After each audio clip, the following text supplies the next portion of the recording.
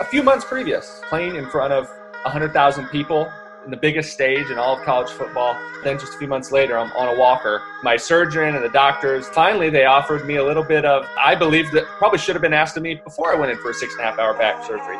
If you don't want to have to come back here and have another back surgery soon, then you're going to have to lose weight.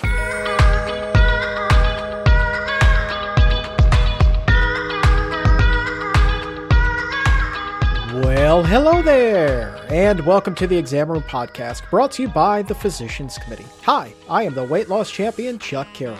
Thank you so very much for giving the show a listen, or a view, or a download, wherever it is in the world that you are. We appreciate the fact that you are here. And today, you will be hearing the incredible story of Gabriel Miller. Now, Gabriel is an author, he is a plant-based chef, he is even a vegan organic vegetable farmer, and he also happens to be a weight loss success. But just a few years ago, if you would have said Gabriel would have been any one of those things, he probably would have told you that you were crazy. He would have told you, no way, man, I'm going to be in the NFL. And there is a better than good chance that Gabriel would have been suiting up and taking the field on Sundays. He was already playing elite college football at the University of Nebraska. And for those of you who are not familiar, Nebraska is one of the biggest college football programs in the country. So many iconic football players have come out of Lincoln. And there was Gabriel, as a freshman, starting for the Huskers. But then fate intervened in Gabriel's plans. A freak injury in the weight room derailed his career. And in the blink of an eye, his dreams of running through the tunnel on Sunday afternoons were squashed. But Gabriel didn't sulk. He picked himself up, he dusted himself off like the tough guy that he was, and he made some difficult decisions. He did not want to be this incredibly overweight, unhealthy, washed up football player. So instead of charging ahead on the football field, he took charge of his health, and what happened in the following years was nothing short of incredible. This is a man who majored in animal agriculture. This is what he was studying in college. And then he had himself an epiphany, turned to a plant-based diet, and now is saving lives, including his own. So really looking forward to having him on the show in just a little bit. And also on the show today, we're going to be welcoming Dr. Jazz into the exam room. Dr. Jasmine Sardana. She will be here from the Barnard Medical Center to open up the doctor's mailbag. Going to be answering all kinds of questions. You keep sending in a bunch of good ones. Like Dale, who wants to know, is it better to have too little sodium or too much sodium? We're going to find out from Dr. Jazz. Vincent wanted to know whether orange juice was healthy. He's had a lot of people say, no, sir, orange juice is not the drink of choice. And then somebody else wrote in wondering about agave and maple syrup compared to sugar. What's the healthier route to take there?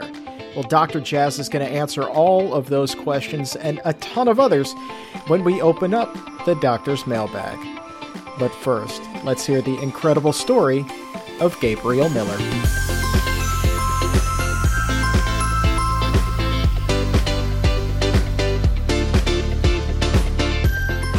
Continuing here on the Exam Room Podcast, brought to you by the Physicians Committee with the weight loss champion, Chuck Carroll. My next guest is really somebody who I admire myself because he, too, is a fellow weight loss success story.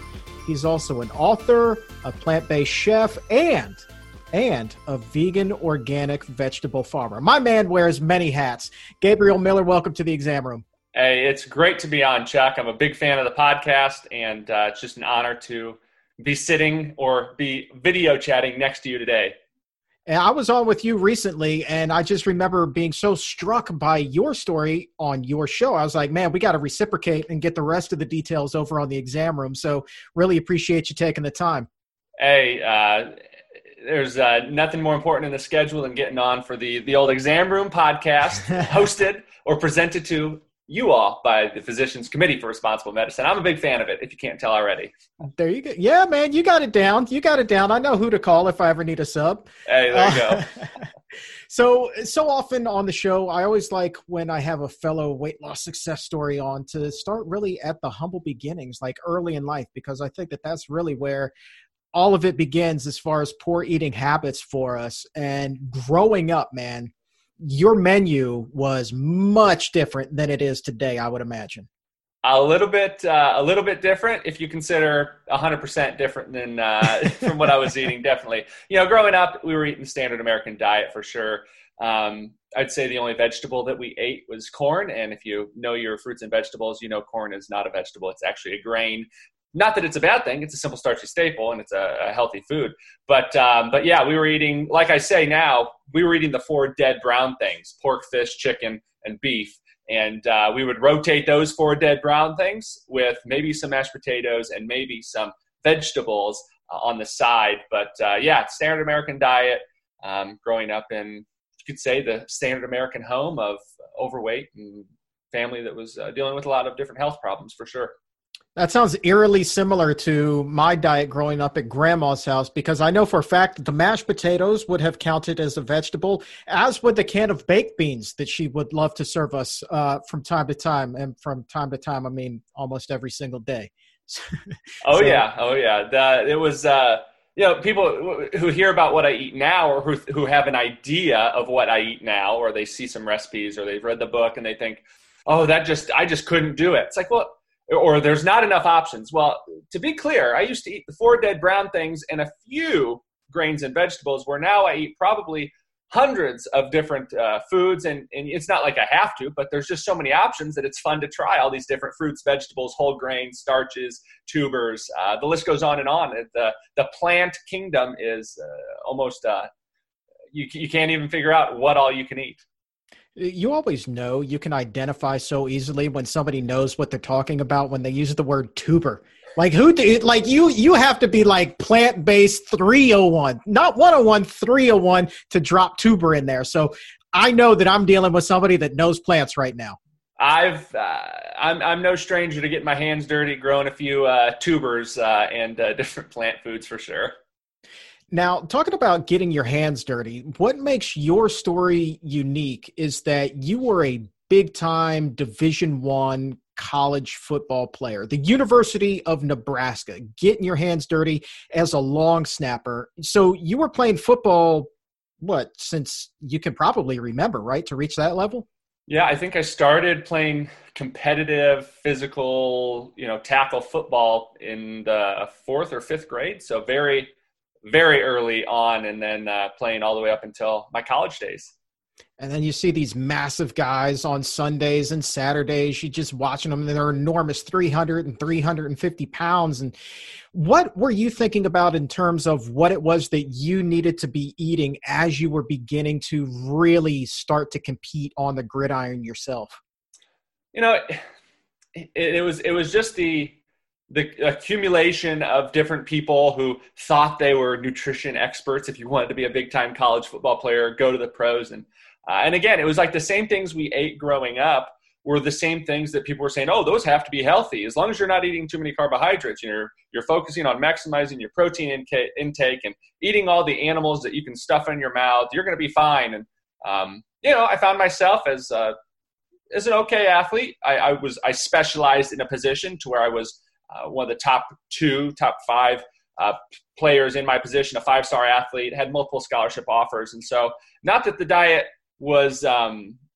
didn't enable me to get there, but it for sure didn't help me. I always say it was like I was able to get to college and play big-time college football in spite of the way I was eating, for sure, not because of the way I was eating. Let's do a little bit of big guy insight, because I remember when I was playing in high school, right? I was a left tackle, right? Mm-hmm. And I'm 5'6" on a good day. So they just put me in there just to block edge rushers. And so I just remember that being the first time that I felt like I had an excuse to keep eating just these mass quantities of food. Like I was like, finally, I have a reason to double down on the combo meals at McDonald's. And did you kind of feel the same way? Like, this gives me an excuse to just pig out all the time? Yeah, growing up, I was never one of the tallest kids. I was always a stronger kid, but getting to from going from middle school to high school, I didn't weigh all that much. But in going into my freshman year, the coaches and people who were kind of advising me were saying, "Hey, we've got to put on weight. Got to be that big, 200 plus, 220 pounds if you want to play long snapper at this level." But also, I was playing offensive line for my high school team, and so there was a lot of prodding and getting me there. So I actually gained. I probably gained somewhere on the order of 50 to 60 pounds going from my 8th grade to freshman year, and that was through just stuffing my face all the time, taking these shakes that were these calorie shakes that they were called like Russian. I mean, there was like names to them that you would think were from this old Soviet Union, and so I was just intaking as many calories as possible. And what it led me to was, of course, gaining weight. It's not a lot of people say, "Oh, I can't." I'm amazed that it's not everyone, but there's a good amount of people say, "I just can't gain weight. I have problems getting." Well, brother, sister, it's a not a very big boat that you're in if you're having trouble gaining weight. And so I had gained a lot of weight, put it on not in the best fashion, and spent most of my high school time trying to convert the fat into muscle, right? Which we know, it's not like you're just going to convert fat to muscle. You're going to lose the fat maybe and then put on some muscle. But I was in that trap. And so I was around 220 pounds to 230 to 40 pounds from, say, my sophomore to my playing days at Nebraska.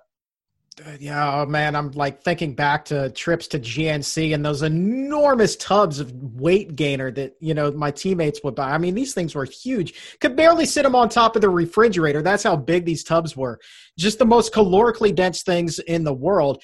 And yet somehow the coaches had us convinced that was healthy. It was you take this and you use creatine and we're going to get you guys big and strong.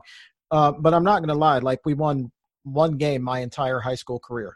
So. Yeah, it's amazing how you've got coaches and those well-meaning people, but you've got coaches and those around you who say, "Oh, you got to put on the weight, you got to get on the weight," and there are times where, yes, if there's the chance, like for me, I was at a position where I was setting myself up to get a full ride scholarship to go play college football, and so I needed to be at a certain weight, I needed a certain body composition, and so I had worked hard towards that. I worked out quite a lot, and I thought that I was eating just all the protein I could and thinking that was going to be healthy.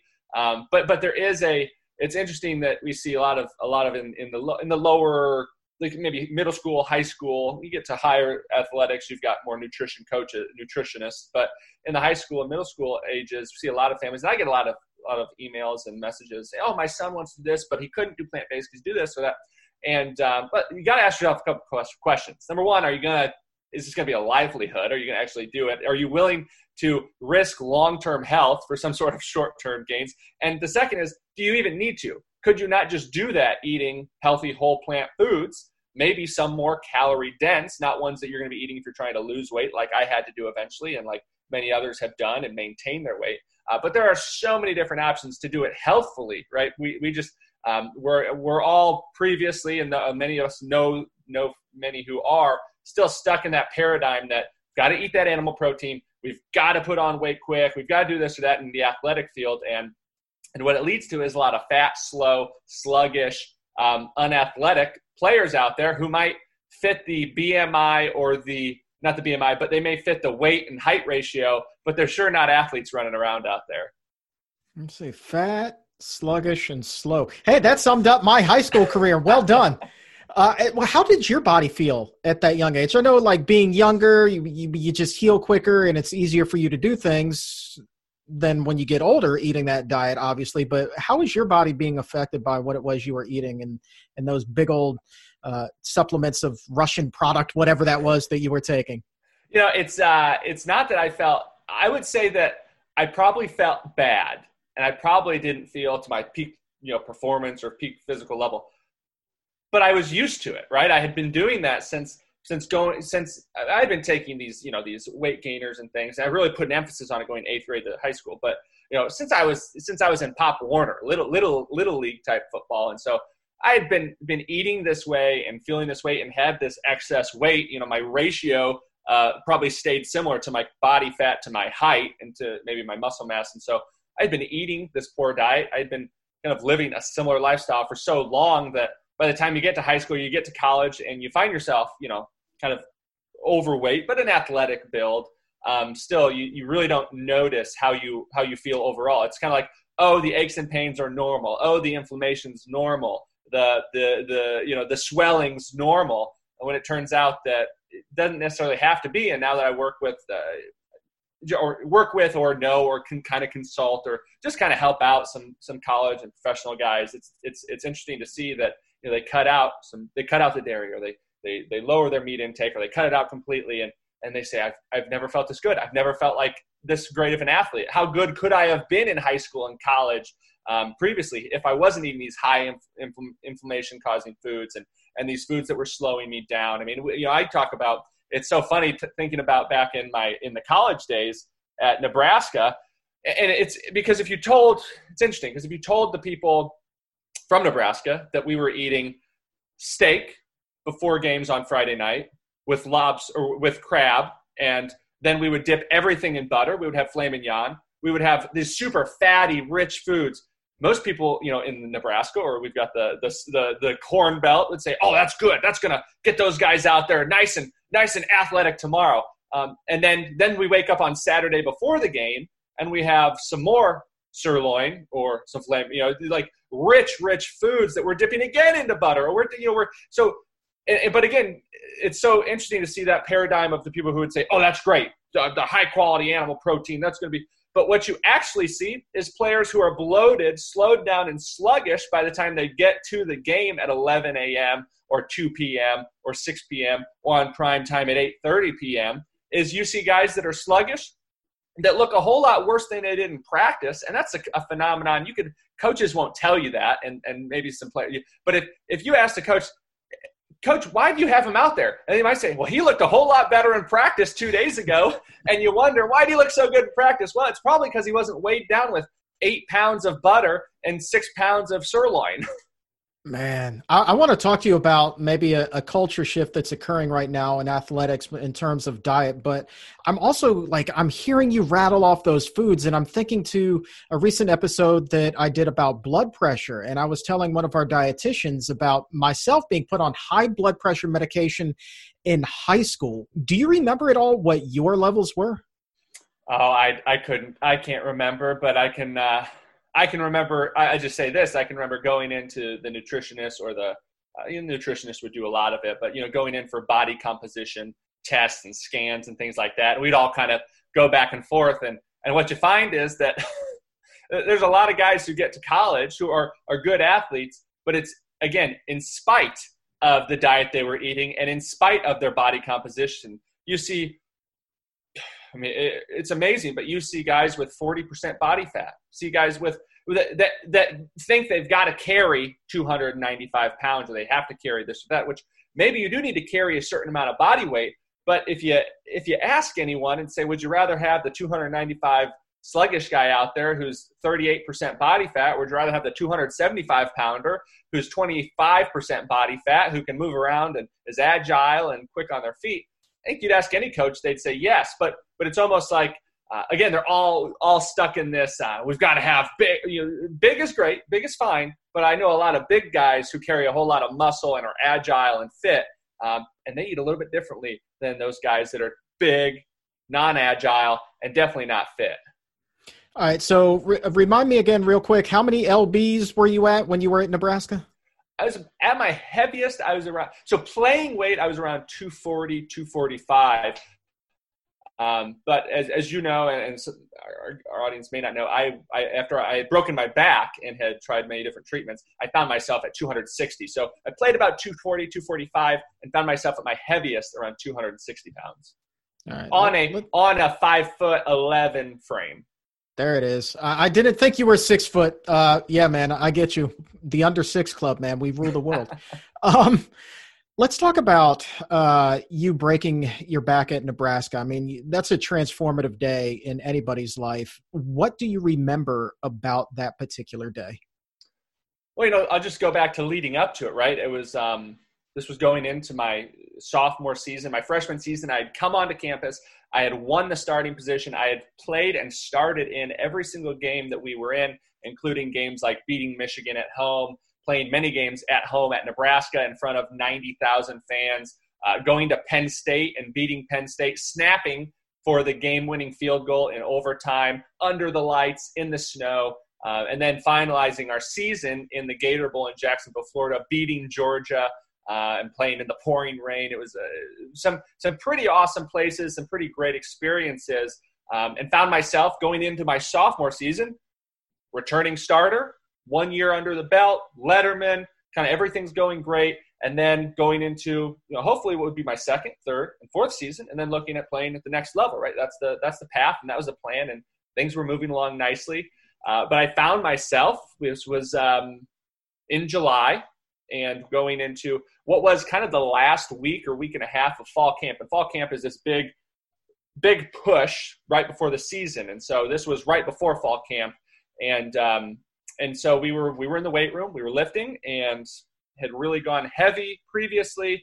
I had some differing opinions to our strength and conditioning staff. And as you can imagine, as the story progresses, I still have different opinion to that certain strength and conditioning staff. But got under a squat bar, stepped back. We had gone really heavy the previous week or two. This week it wasn't actually all that heavy, but I stepped back, and just like that, the lights went out, and was lucky to throw it forward. And it wasn't some crazy thing, but I started to feel the just a numbness going down my leg, and then kind of hobbled into training room, and over the course of the next day or two, was almost incapacitated to where I wasn't really able to walk. I was having to kind of be almost carried to. I remember my wife now, who was my fiance at the time, was able to. She had to kind of carry me into, and she's a very petite person, and so she was kind of carrying me into the training room the following day, and so spent the whole night, just in immense pain. And it was an unfortunate situation, but then spent the next couple of months trying to figure anything and everything out that we could, right? Trying acupuncture, trying physical therapy, trying water therapy, everything that you could imagine. We were trying, because knowing that if I had to have anything serious, it would end my football career. But then after about a month and a half of really trying what I thought was everything, right? It didn't turn out to be everything, but what I thought was everything physically, right? From the medical standpoint, what can the doctor do to me to make the back better? Nothing was working. It was actually getting worse. And so at the ripe old age of 19, I walked into the hospital to have a 6.5-hour back surgery with the hopes that one day I would be able to have a normal, healthy life with, maybe holding and playing with my future children, or, being some sort of being able to do some sort of physical activities. Those were all unknowns. And so at 19, I went in and, came out, and luckily things went as good as can be expected. But that's where I found myself after everything was going great. But, life throws us some curveballs for sure. That is a heavy load for a 19-year-old to carry, not knowing what the future holds. Nobody knows at 19 Sure. what the future holds for them. But then for you to be kind of facing your own mortality in a sense, it's such a young age. I mean, that's quite the wake-up call. Yeah, it's not something I wish on anyone, but it also did eventually put me onto a path to where now be able to help others improve their health, and hopefully not have to experience the same downfalls with the standard American diet and the way that many of us live our lives or previously lived our lives. And so it was a big turning point in my life, and there's something really interesting, Chuck, that I kind of alluded to before was as soon as I get out, I'm having to relearn to walk. I'm having to, spending months in a walk. I mean, things you would never imagine. Months, a few months previous, playing in front of 100,000 people in the biggest stage in all of college football. And then just a few months later, I'm on a walker, wondering if I'm ever going to not have to use a walker, or if my back's ever going to feel fine, or if I'm ever going to not drag my leg. There's a lot of questions. And so, but what I did find was, as I was getting out and kind of looking at the rehabilitation schedule, my surgeon and the doctors and the staff around me were finally, they offered me a little bit of something that maybe I believe that probably should have been asked of me before I went in for a 6.5-hour back surgery. Before, all this happened was, all right, now Gabriel, here it was. Now, Gabriel, if you don't want to have to come back here and have another back surgery soon, and you don't want to put more stress on your back, and if you don't want to have to, if you want this back to ever heal to the fullest it can, then you're going to have to lose weight. You're going to have to lose 100 pounds. You're going to have to get down to a healthy body weight. And of course, they didn't have any solutions. Just telling someone to lose weight is like, I don't know, telling a horse to drink water. You can lead them to water, but if you don't know what they're doing. And so they said that, and I wish they would have said it previously. I wish they would have said it before having me go under a 6.5-hour back surgery. But again, they probably wouldn't have had any solutions. They wouldn't have had any applicable ways for me to have done it. So would it have necessarily worked? I don't know. But they did make an emphasis, made it a point of emphasis to say, Gabriel, you're going to have to lose weight, or else you're going to be back here in a year. You're going to be back here in a couple years. You're going to have just as much pain. You're going to have just as many back problems as you do previously if you don't get the weight off, because that is what is inevitably going to put stress on the back. That's what previously was putting stress on the back, and that's what will in the future put stress on the back if you don't lose that excess weight. So they tell you that, but at the top of the show, you mentioned that you put on about 15 pounds or so after the procedure. So what was that, just kind of emotional eating, or just the fact that you weren't able to really move hardly at all for a time, and so you just started packing on the pounds? So it wasn't – so I actually gained the weight after the back injury. And in between the back injury time – right, so I was – burning probably 4,000, 5,000 calories a day at 5:30, 6 a.m., running for an hour. And then we had 2 p.m. lift for an hour and a half. And then we've got, little practice types. So I was in my super active state at 245 pounds. I mean, as active as could be. And then I go to my, break the back, and then you can't move, or I'm trying to rehabilitate. And that's when I gained the, 15, 20 pounds in between the time of the surgery and the break in the back. Before that, had you given any thought to needing to trim down after your career was over? I know that you were so young, but football players, I remember always being aware of guys like Refrigerator Perry, who was big in his playing days, but then just became gigantic afterwards. And then you hearing about studies that show the short average lifespan for football players. And was your long-term health ever on your radar before this injury?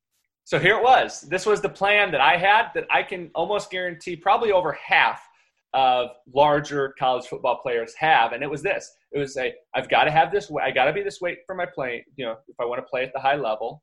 I've got to maintain that. But as soon as I'm done playing, all I'm going to do is I can keep eating the same stuff I'm eating. I'm just going to get on the treadmill and run for a few minutes a day, and I'm going to burn the calories off. I'm going to get down to a healthy body weight, and the rest is history. And that was my plan, and that was the idea, and that's the idea that a lot of guys have. But unfortunately, we see, and you may see even in high school, and I know you're familiar with a lot of college guys, or guys that played high athletics, is to say you have these thoughts, but it doesn't always work out that way. There are guys that end their playing career on their own terms. They're healthy, they're fit, they do start working out, they cut down what they're eating, because that is a big part of it, and then they get down to their healthy body weight.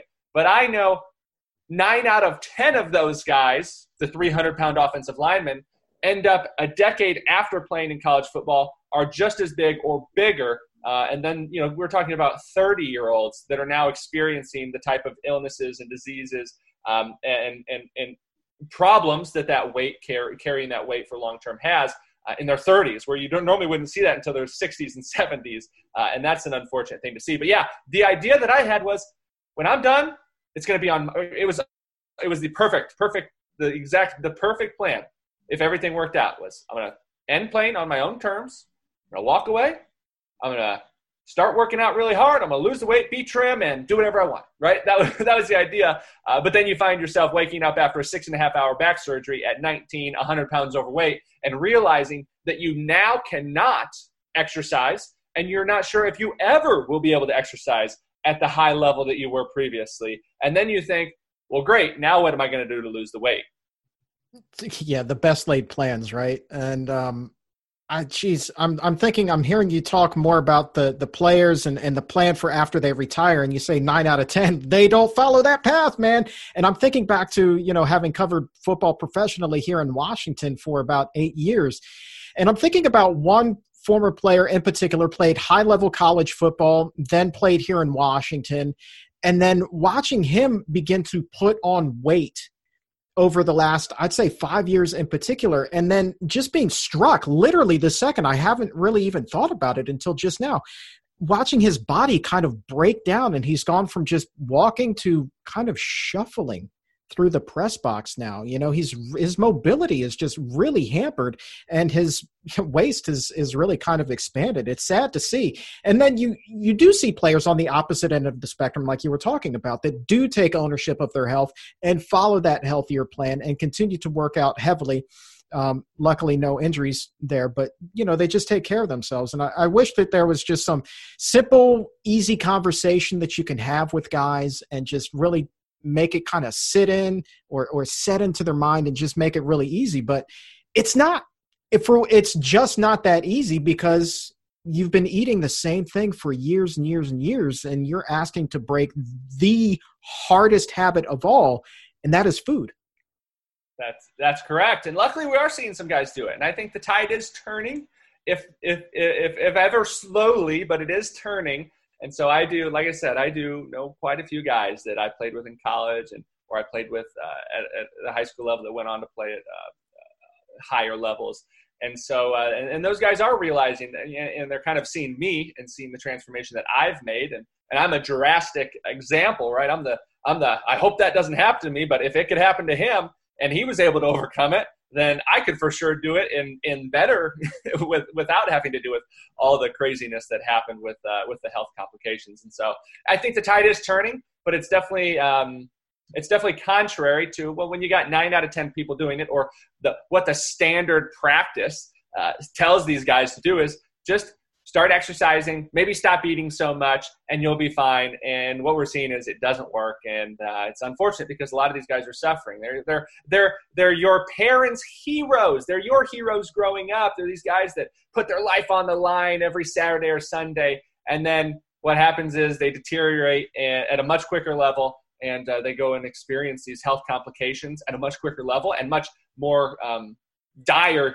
circumstances a lot of times due to where they find themselves after playing days. And so it is unfortunate, but there is easier paths. There is an easy path that they can follow.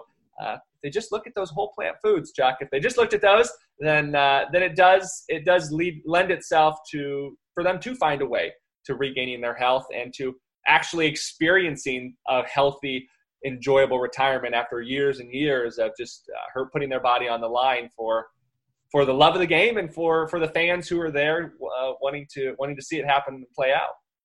So let's talk about when the tide turned for you after the procedure. At what point did it kind of click like, we really need to make some serious dietary choices?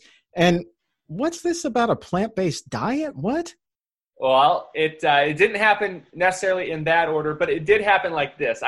Coming out of surgery, I realized growing up, I grew up in a family that was overweight, right? It just most standard American families, right? Eating the standard American diet, you're going to have the same weight as the standard American family. You're going to be the same health that standard American families are. So that wasn't abnormal. That was kind of all my friends' parents were overweight. I was overweight. My friends were, it was just, that's what it looked like. But I realized coming out of surgery and sitting down with the doctors and the health staff saying, hey, you got to lose the weight. You got to lose the weight.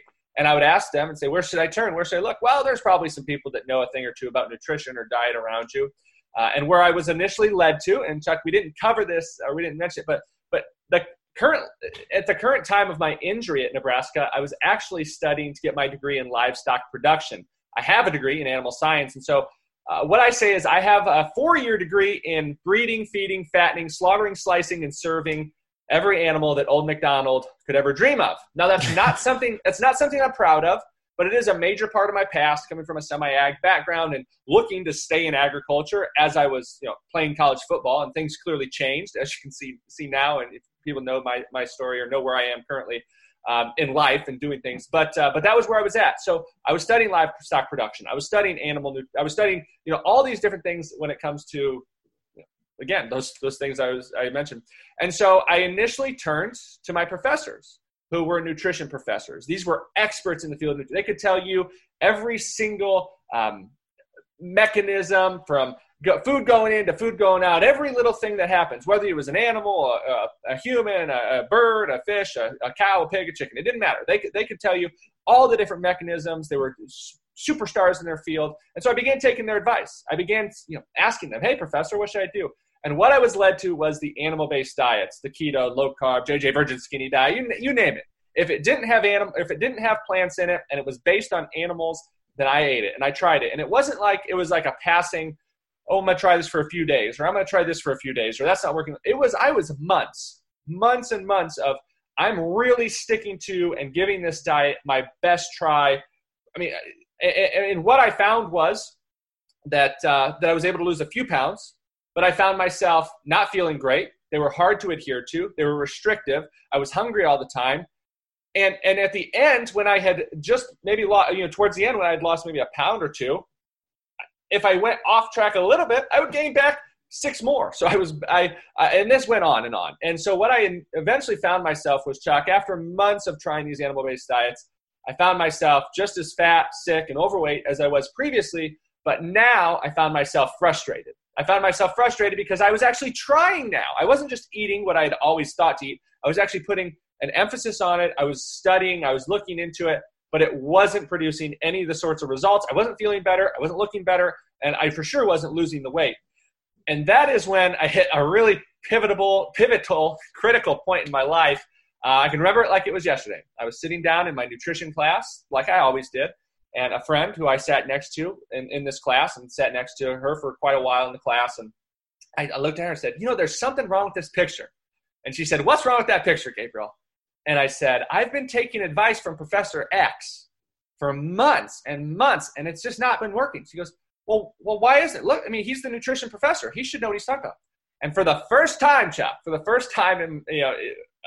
I realized that my nutrition professor was actually 300 pounds. and that seems crazy, right? It seems, yeah. But it's true. I was taking advice from a 300-pound nutrition professor. And that was the first time in my life when I realized, maybe just because this guy has 18 letters after his name, and he can tell me all the different mechanisms, and he is eating what he's telling me to eat, for the first time I realized, if I don't want to look like that, or if I don't want my health to be like that, I'm probably going to have to do something different dietarily than what he's doing, recommending, and promoting. And that is what led me on a path that was a roundabout way, but I eventually found doctors like Dr. McDougall, Esselstyn, Barnard. The list goes on and on of these plant-based doctors, and began reading and watching everything that I could. And again, this was all while I was in my livestock nutrition classes. So you can imagine I'm reading about this, learning about this, reading about Dr. T. Colin Campbell talking about how he was promoting a high-quality animal protein back when he was a college student, and having this realization that it actually was not good for people's health and that it was causing a lot more problems. And then I'm reading this and I'm hearing about high-quality animal protein from my animal science professors, and realizing that the truth has been there, but unfortunately the lies or the misinformation, whatever you want to call it, is still being promoted by these professors, by these universities. And so that really made me realize that, there is another path, because previously I thought I had tried everything. And you, I know knowing your story, you had felt like you had tried everything. Felt like I tried everything.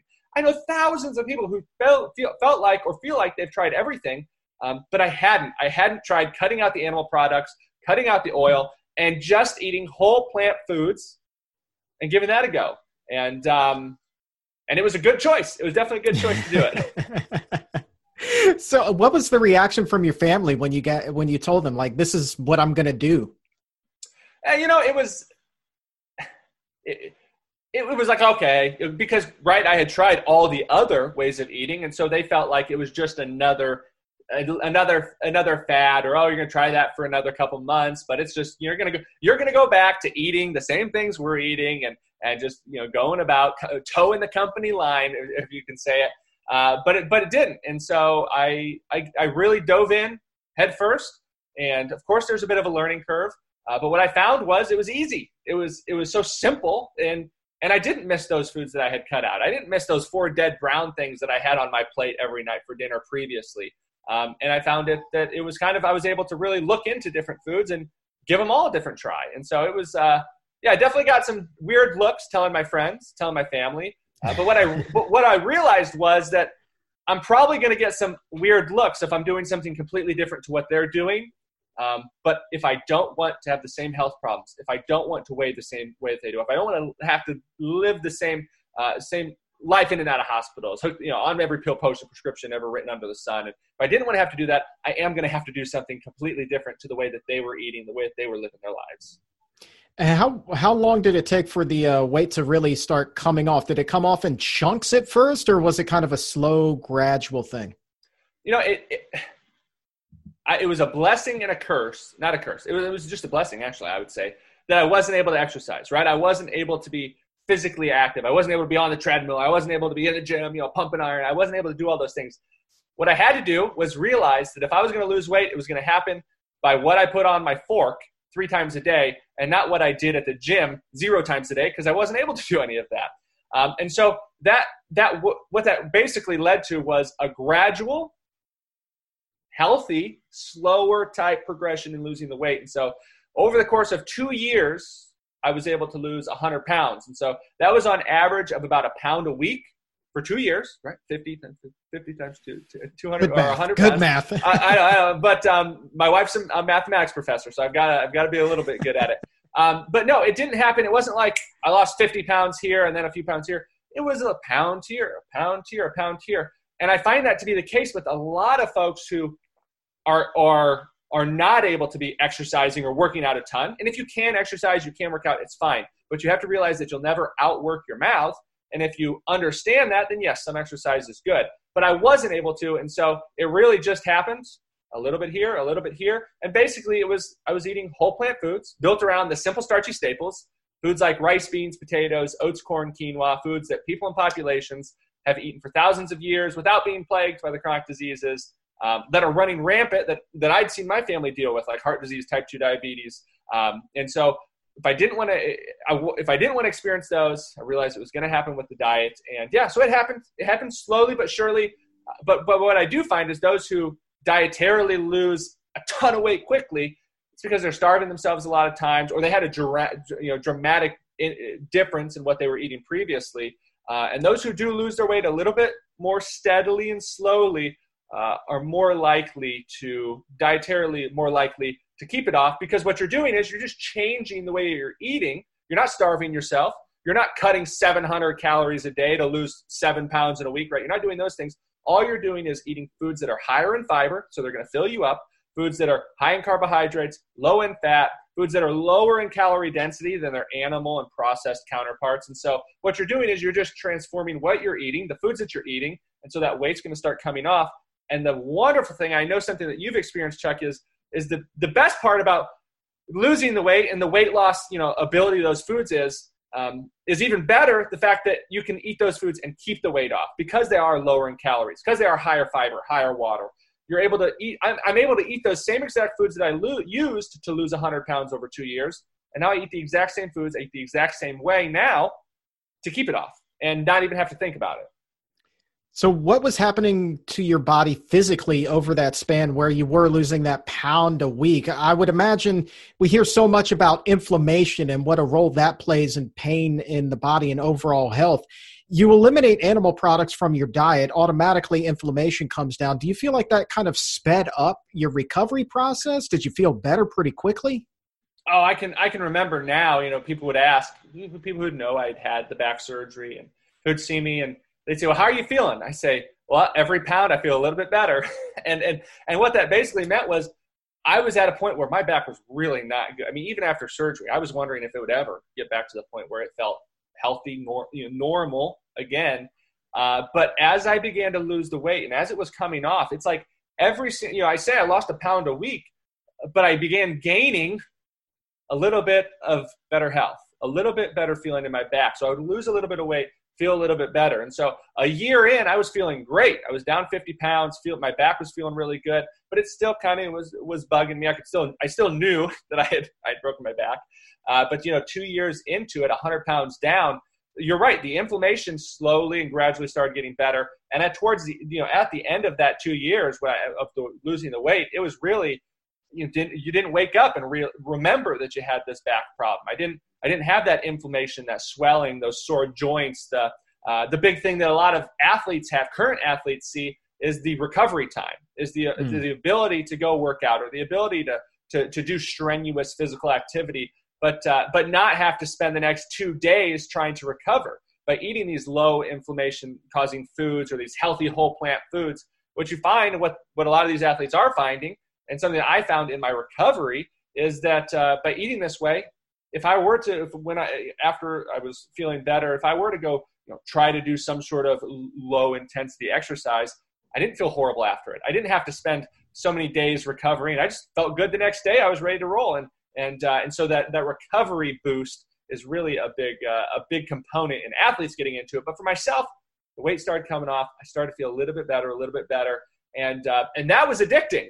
Right. And it was the previous food that I was eating, the processed standard American diet junk, was addicting because of the salt, oil, sugar, the highly concentrated casomorphines, as Dr. Barnard is famous for talking about in cheese and dairy products. But I found that the food wasn't so addicting. So the healthy whole plant foods, it wasn't like I felt like I needed to stuff my face. I was able to eat healthy whole plant foods that tasted amazing, tasted great. But I could eat and kind of push them away when I was full. And then afterwards, what was really addicting was the fact that every week I felt this much better. I was able to walk a little bit more. I was able to bend or, had a little bit more motion and didn't have that inflammation. And that is something that's really encouraging, I know, for a lot of people who go into eating this way is once you start feeling this great, yeah, that food may be tempting. Your family member maybe shoved it in your face telling you to try it. But nothing, I forget who says it, but it is so true. Nothing tastes as good as healthy feels. Isn't that the truth, man? And it's been how many years now, your journey since you broke your back to today? I think we're looking at 6 or 7 years now. Man, well, you're looking great. You're clearly feeling great. And you're now using your own story, this transformation to inspire so many other people. You've even put out a book, right? Yeah, so this past December, we released the Plant-Based Diet for Beginners. Basically what happened, Chuck, was I had found all these wonderful health benefits of a plant-based diet. I had then began posting some different recipes that I enjoyed on my Facebook page, on the Instagram, and then on my website, Plant-Based Gabriel. And so I'd been posting these things, and I had a lot of people asking me, hey, can I get this recipe in another form, or can I do this or that? And that really led me to realize that I wanted a handbook. I wanted a simple, easy to read handbook that I wish maybe I would have had as I was adopting a plant-based diet, or that I could have handed to my parents or my family, my grandparents, my cousins as they were adopting a plant-based diet. And that kind of put me on the journey to writing the Plant-Based Diet for Beginners. And lo and behold, this past December, we produced it and it came out. And so it became a bestseller and it did really great. But yeah, so it has 75 easy to prepare, salt, oil, and sugar-free whole food plant-based recipes. And then what I think is even better, and the recipes are great, don't get me wrong, but the best part is at the beginning of the book, you have what is a plant-based diet and why should you think about adopting a plant-based diet. And then we've got the 75 hows, right? The how do you actually make a plant-based diet easy, enjoyable, and effective, and that is through the recipes. And so we also made sure to keep it price efficient. So I talk, it's $10. It doesn't really matter if you get the book or you don't. There's a lot of great free recipes out there. There's a lot of great information. But what I did want to have was an inexpensive handbook that I could take to a family member, a loved one, a friend's house, and bring a couple copies to different dinner parties or get-togethers, and slide it on someone's coffee table. And maybe before we leave, and say, hey, I dropped something off there. I just want you to check it out. Let me know what you think. And I know hundreds, if not thousands, of people who have already done that with the book, with the hope and the goal, and actually the outcome that they were looking for in helping their loved ones, family, and friends adopt a health-promoting plant-based diet to really turn around their health. Because you never know what problems are lurking just in the shadows from a standard American diet. And so getting our loved ones onto this plant-based diet is really important. And the quicker we can do it, the quicker we can help those that we care about adopt a plant-based diet. The longer they're going to be around, and the more healthful and the more well we're all gonna feel, and that's really important. Well, brother, from one weight loss success to another, man, I am so just incredibly proud of you for, turning, a whole bunch of lemons into the best tasting lemonade ever, man. So I think that is phenomenal. And I would love on some Saturday in the future, you and I get together, turn on some football, enjoy some ice cream, and just swap stories and have a grand old time. Hey, it's a date. We'll for sure schedule it. Hopefully this fall. We'll see. Maybe it'll have to be next fall, but we'll definitely get together, Chuck. And I just want to say thank you for all you do on the podcast and through your social media channels. You are a huge influence to a lot of folks, a good influence to a lot of folks who are needing that light to say, hey, I can do it. And you show a lot of people that they can do it. Your interviews are so helpful. And so I just want to say thank you. I know a lot of my audience, a lot of people who like my page or who they're really, really enjoy your podcast. And so it does mean a lot to be able to come on and share my story on yours. Vice versa, brother, man. I appreciate you having me on as well. And again, man, nothing but the best in the future. Look forward to that ice cream with you.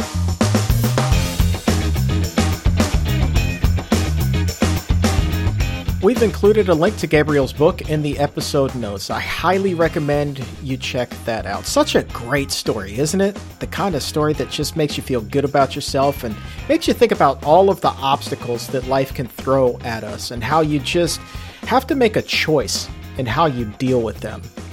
Do you want to sit there and wallow in your sorrow, or do you want to pick yourself up, dust yourself off, and make a go at it in this healthier life? Gabriel could have gone down a dangerous and unhealthy path, a la Refrigerator Perry, like we talked about. But he instead chose to take the healthier road, and now he is changing the lives of so many people, including former players. Love to hear that. Love to hear that. Let's change gears now, and time to open up the doctor's mailbag. And for that, we welcome Dr. Jasmine Sardana back to the exam room. I love these segments so much because I always feel like I learn so much. And I hope that you all do too. Because my philosophy is always that if somebody else is wondering it, there's a good chance that another person is wondering the same thing. So let's all learn together. So many questions are going to be answered in just a minute, like questions from Emily, who wants to know if there are specific foods that people with eczema should be avoiding. And J.A. wrote in wanting to know what was the best salad dressing to use that is low-fat and plant-based. And DL was curious about transitioning off of what we call transition foods like Impossible Burgers to a more healthy plant-based diet. What's the best way to do that? Well, Dr. Jazz is here with answers to all of those questions and a lot more as we open up the doctor's mailbag.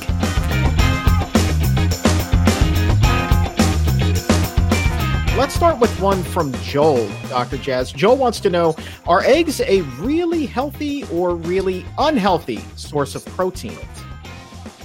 So, eggs are a source of protein. Now, where they fit into as far as really healthy or unhealthy is really going to depend on a few things. What are your goals for your health? If we're having a conversation about you decreasing or mitigating your risks of developing chronic disease, maybe you have a family history of diabetes, high cholesterol, heart disease, and you really want to, reduce that risk. I don't believe that eggs need to play a role in that diet at all. In fact, I don't think eggs need to be a part of your diet, period. They're full of, yes, there's protein in eggs, but what else is in eggs is cholesterol, right? And there's been some controversy kind of debating, how good or how bad eggs are. And again, I think instead of vilifying one particular food group or item, I think you have to step back and really look at what's your goal for your health. And if your goal for your health is to be the healthiest possible, what that always comes back to, if you speak to physicians and who've looked at the evidence when it comes to nutrition, we see over and over again that individuals who do not eat eggs, who don't eat meat, who don't incorporate dairy, are the ones that have the most optimal BMI, the most decreased risk for cardiovascular disease. So if that's your goal, I would say leave the eggs. They're a source of protein, but I'm not sure that they're a good fit for an overall healthy diet. All right, we've talked about salty foods. Now let's talk about sweet foods. We've got a question from Joseph on YouTube. What do you think of maple and agave syrup? Is it too close to a refined sugar? Should we be avoiding them? So that's another question I get often also, because we hear carbs are bad and the next minute we hear fats are bad. Again, it all has to do with balance and understanding your goals. For sugars, certainly, avoiding sugars that are refined sugars, refined flours that are white and overly processed are going to be absolutely beneficial for you. If you need to use sweeteners for your diet, if you're baking something, say you do like your coffee sweetened, using things like agave or maple syrup as a substitute, I think is a fine substitute to use. Pay attention to the amount that you're using, and pay attention to the frequency with which you're using it. I think the fact that these questions come up is really encouraging for me to hear as a plant-based physician and doctor, because it just shows me that the audience has this heightened sense of awareness and insight into their health. So these questions are awesome. I think they're a good source for a good alternative to refined sugars, but be mindful of the frequency and the amount. All right, we've got a question from Dale following up on the sodium thing. My last checkup showed my sodium levels were below normal. Isn't it better to get too much sodium than too little? I wouldn't say it's good to get too much sodium. We know that high sodium levels are linked with, the development of hypertension, and hypertension has multiple consequences down the line, including, as an independent risk factor for mortality, as well as contributing to the development of cardiovascular disease. So too much sodium is not a good thing. You should stay within that recommended dietary allowance, which is to get less than 2 grams or 1,500 milligrams of sodium. And if your sodium was low, the other thing I talk to about my patients is that when you get these lab results, is to not hang on one lab result either, right? So our labs are dynamic, our blood pressure is dynamic, things change, they're not static, it's just a snapshot. So if you've had an abnormal lab result, I would say repeat that, talk to your physician about that, not to get too hung up on it, and don't shoot for overdoing the sodium because there are consequences. All right, Dr. Jazz, I think you're the perfect person to answer this next question because you are a parent yourself. This one comes to us from KC on YouTube. What are your thoughts about giving transition foods to children? Oh, yes. Really good point. It depends on your family. So some families, transition foods, I think are helpful. So since we've been talking about mock meats, I think it's helpful in families who are maybe used to eating red meat and that's part of your diet. And so that kind of palate is part of your family diet, and that might be helpful. I would strongly, as much as able, avoid it in children if they're able to, as infrequently as possible, just because, again, they're high in fat, they're high in sodium, and we certainly know that the obesity rates in children have skyrocketed. And again, transitioning eventually to a whole food plant-based diet, I think is wonderful, or fully. And if you need this for a short period of time to help your family get through it, great. But again, my advice is not going to change as much as you're able to decrease the introduction or having your kids eat these transition foods as much as possible. But if you need it to help you get to that next step, okay, but use it sparingly. And there are some families that, if your family doesn't eat meat to begin with, you may not need these transition foods, because what they're really trying to do is mimic the same kind of flavor and texture of meat. And some people don't really want to eat that, right? And some children maybe have never eaten that way. So it wouldn't really make sense to introduce this taste to them to transition. There are other things they could use, but be really mindful and use it very, very sparingly, if at all. Oh, man, our producer, Laura Anderson, is on point today. She just posted a link to your blog with tips and recipes for eating with plant-based kids. That's amazing. Oh, awesome. Great. Dami checking in on YouTube. Greetings from Ireland. Well, hello, Dami in Ireland. Wow. Greetings. I recently became vegan and am getting frustrated with family members who want to eat meat and are not excited with me about the beautiful food that I'm cooking. Any advice? So I think we have to be respectful of each person's personal journey. And Chuck, you and I have kind of talked about this a little bit before too. You got to do you. You have to stay the course. And I know it's hard. I know it can be discouraging when your family members, those who you would expect to show up for you in support of eating this way, aren't able to do that. But that doesn't mean that they don't love you. It doesn't mean, that you have to get upset about it. What you have to realize is that you can still do this. You can still eat this way, and maybe look for support in other ways. There are Facebook groups. There are wonderful Instagram accounts that you can follow. Go to the PCRM website. We have a 21-day kickstart. We do health immersions. We're going to be potentially rolling out virtual group classes or nutrition classes. So there's lots of support. Yes, we would love for that to come from our family. But oftentimes, if they're not able to, there are still other places that you can find that support so that you can continue on your journey and stay focused. And hopefully, at some point, by you sticking to your path, you'll eventually be able to inspire your family members. All right. Another one, kind of on that sweet and salty mix that we seem to be stuck on here today. We've talked about syrups. Let's talk about juices. Vincent on Facebook. Is orange juice healthy? People are saying it's not healthy because it's concentrated sugar without fiber. That's right. So oranges, you can find all kinds of oranges. You can find powdered, you can find frozen, you can find reconstituted, from concentrate, fresh, with pulp, extra pulp, no pulp. There's all kinds of varieties of orange juice. At the end of the day, orange juice is a really good source of sugar. And if you really want the benefits of orange juice, eat an orange. Oranges are delicious. And what you're getting that you're not getting from the juice, which you alluded to, Chuck, is the fiber. And fiber, we know for so many reasons, is so powerful and important for the health and healing of our bodies. So choose oranges. Orange juice, no. All right. Emily on YouTube. Are there foods people with eczema should be avoiding? That's a good question. Yeah, that's a good question. This is something that I need to probably look into further, because I don't know all of the data regarding specific foods and skin conditions, something that's, exciting and interesting.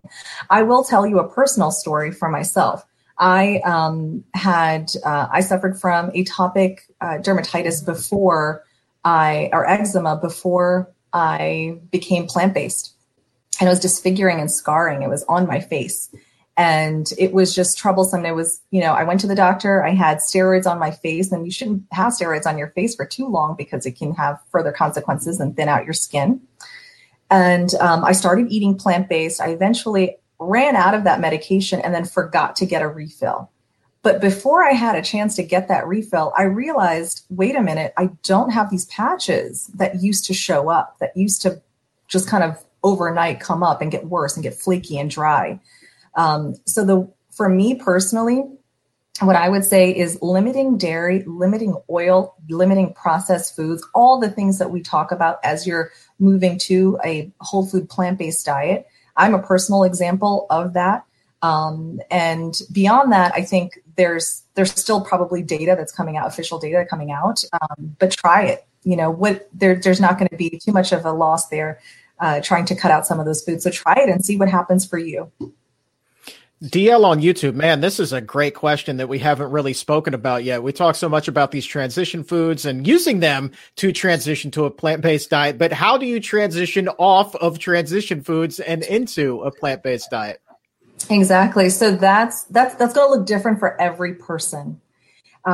You have to, and so this is why it's so important to talk to a lifestyle medicine physician, someone who understands what that even means, why it's so important to talk to a plant-based registered dietitian, because they can speak to your personal journey. Because Chuck, yours is going to look different from mine, and that's going to look different from our callers and our viewers. So where is that transition point going to happen for you? At what point? And after how many weeks will that transition happen? How many weeks will it take for you to transition off of it? That's all really going to depend on you. I would say the sooner the better. If you can, transition in 3 weeks to a whole food plant-based diet, that's wonderful. But what's also important for me is not just to get there, it's to sustain yourself in that space, because that's where the real benefit lies. Is I don't consider this a diet, it's a lifestyle. So to answer that question, when should you transition off of transition foods? The sooner the better. But you have to know that when you do transition that you have those tools in place, working with a lifestyle medicine physician, working with a registered dietitian, so that you're able to sustain that way of life. All right. Segwin's question on YouTube has the Rolling Stones now playing in my head and loop. Is brown sugar good for you? So brown sugar is white sugar with some molasses added to it. I don't think that there is a health component to brown sugar because it is less processed. Some people might think that it's beneficial, but I would say avoid it if you can. As with all sweeteners in general, the less the better. How comes it tastes so good? Philip on YouTube wants to know. Philip wants to know, is it possible to lower PSA and what plants would help? Yeah, so Dr. Dean Ornish has studied this extensively. He's studied prostate cancer and the role of a whole food plant-based diet in that. And PSA, when you say that, is prostate-specific antigen, is elevated in individuals who could potentially develop prostate cancer and in those who have prostate cancer. So again, there is evidence out there that transitioning to a whole food diet, so consuming legumes, whole grains, wonderful vegetables and fruits, and getting lots of hydration and avoiding things like saturated fat that comes from animal products, from cheese and dairy, will help limit that. So focusing on a whole food plant-based diet, that's what I love about a whole food plant-based diet, Chuck, is that it's not a diabetic diet, it's not a hypertensive diet, it's not a heart healthy diet, it's all of the above. So eating that way will be helpful for PSA as well. But I would also caution and tell you to talk to your doctor as well.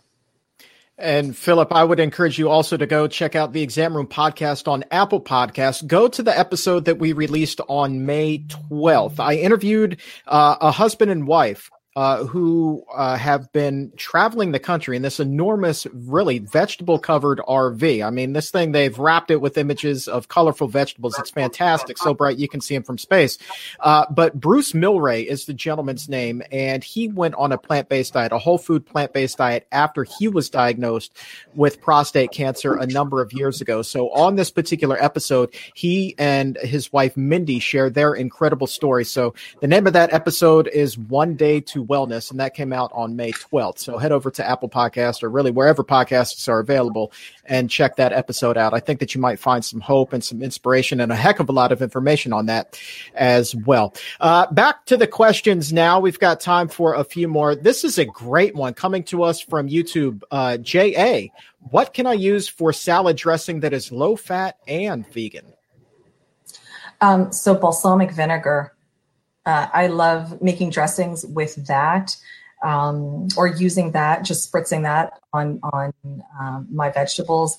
There are, honestly, if you go to the grocery store, this is a good, or online, doing some research and just looking to see what's out there, because I might be able to suggest something today, but there's probably 10 new products that are coming out.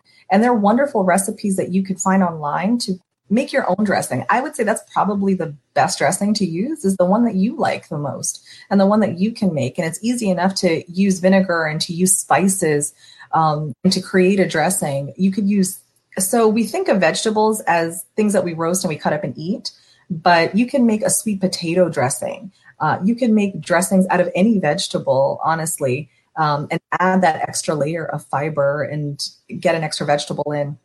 So look for those recipes that, and they're wonderful, and you don't have to add any fat to it. So there are sources online that I'm sure that you could find. All right. From Rosanna on YouTube, my 6-year-old won't eat beans or many vegetables, but fruit is no problem. Is it okay to allow him to eat a ton of fruit? Yeah. So, fruit is fine in the whole form because there's fiber and so many other healthy phytochemicals within the fruits. Making sure that they get that rainbow of fruits, I think, is important. My son loves oranges. He would eat 10 oranges a day if I let him, but I make sure that I'm incorporating all different types of fruits. And as you're doing that, sneak in a vegetable here and there. And one trick that I'll tell you as a parent is, if a child says no to a vegetable or a fruit or a food in general, that doesn't mean no forever. Keep introducing it to them. It might take 15, 20 times for your child to, say, oh, wait, yeah, I do like it.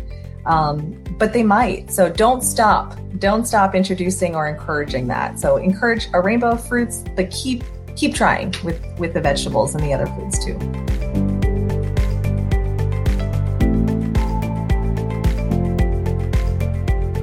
Plenty of opportunities for you to ask a question the next time we open up the mailbag, so keep them coming in. You can send them to us on Twitter and Instagram. Just make sure that you use the hashtag ExamRoomPodcast. So the accounts you're going to want to tweet to, at Chuck Carroll WLC and at PCRM, or you can hop over to the gram if you're more of a picture kind of a person, at Chuck Carroll WLC and then at Physicians Committee. So send us your questions and we will do our best to get you an answer on an upcoming episode. And like I said, plenty of opportunities, not just here on the podcast, but every single day on the Exam Room Live over on Facebook and on YouTube. The doctors are answering your questions. So that's at noon Eastern, Monday through Friday on the Physicians Committee's Facebook and YouTube pages. Dr. Barnard and other experts are always coming on the show to answer your questions. So make sure that you send yours in. Here's a question for you right now. How are you hearing this show? If you're not listening on Apple Podcast or on Spotify, why not head over to Apple Podcast or Spotify or any place that serves up your favorite shows and go ahead and subscribe to the Exam Room Podcast by the Physicians Committee, and also leave a 5-star rating, because when you do that, I say this every week, you are truly helping to make the world a healthier place, because every new subscription and every 5-star rating helps someone who needs this life-saving, life-changing information a little bit more easily. So the higher we climb in the podcast rankings because of those subscriptions and 5-star ratings, the easier it becomes for people to find this information. And that is the name of the game. We want to help as many people as possible lead a healthier life. So just by subscribing and leaving that 5-star rating, it goes a long way toward helping out the next person in this life. And coming up on the show next week, what an incredible story of Joel and Jill Erickson, a husband and wife who have radically transformed their lives, courtesy of plant-based diets. Yeah, it's kind of the theme around here, isn't it? But what makes their story unique is they each overcame their own challenges. Joel's actually survived one of the most severe heart attacks that you possibly can, a widowmaker. And he's going to talk about it. They're going to share their story, this emotional journey that they went on together. And now Jill, she's gone all in with these plant-based diets. All in. And she's using her own story and her background and this inspiration to help the next person out as well. It's all about themes here as we wrap up the show today, isn't it? Wanting to make the world a healthier place. That's exactly what Joel and Jill are doing. So now Jill is a Food for Life instructor. They're going to share their incredible story of triumph with us next week on the Exam Room. So stick around and listen for that. Make sure that you subscribe now. And then be sure to join us noon Eastern, Monday through Friday, over on Facebook and YouTube for the Exam Room Live. But for this particular show, right now, today, that's all the time that we have. For Gabriel Miller, thank you, my friend, and Dr. Jasmine Sardana, Dr. Jazz. Couldn't have done the show today without you. And everyone here at the Physicians Committee, I am the weight loss champion, Chuck Carroll. Thank you so very much for joining us. And remember, stay safe and keep it plant-based.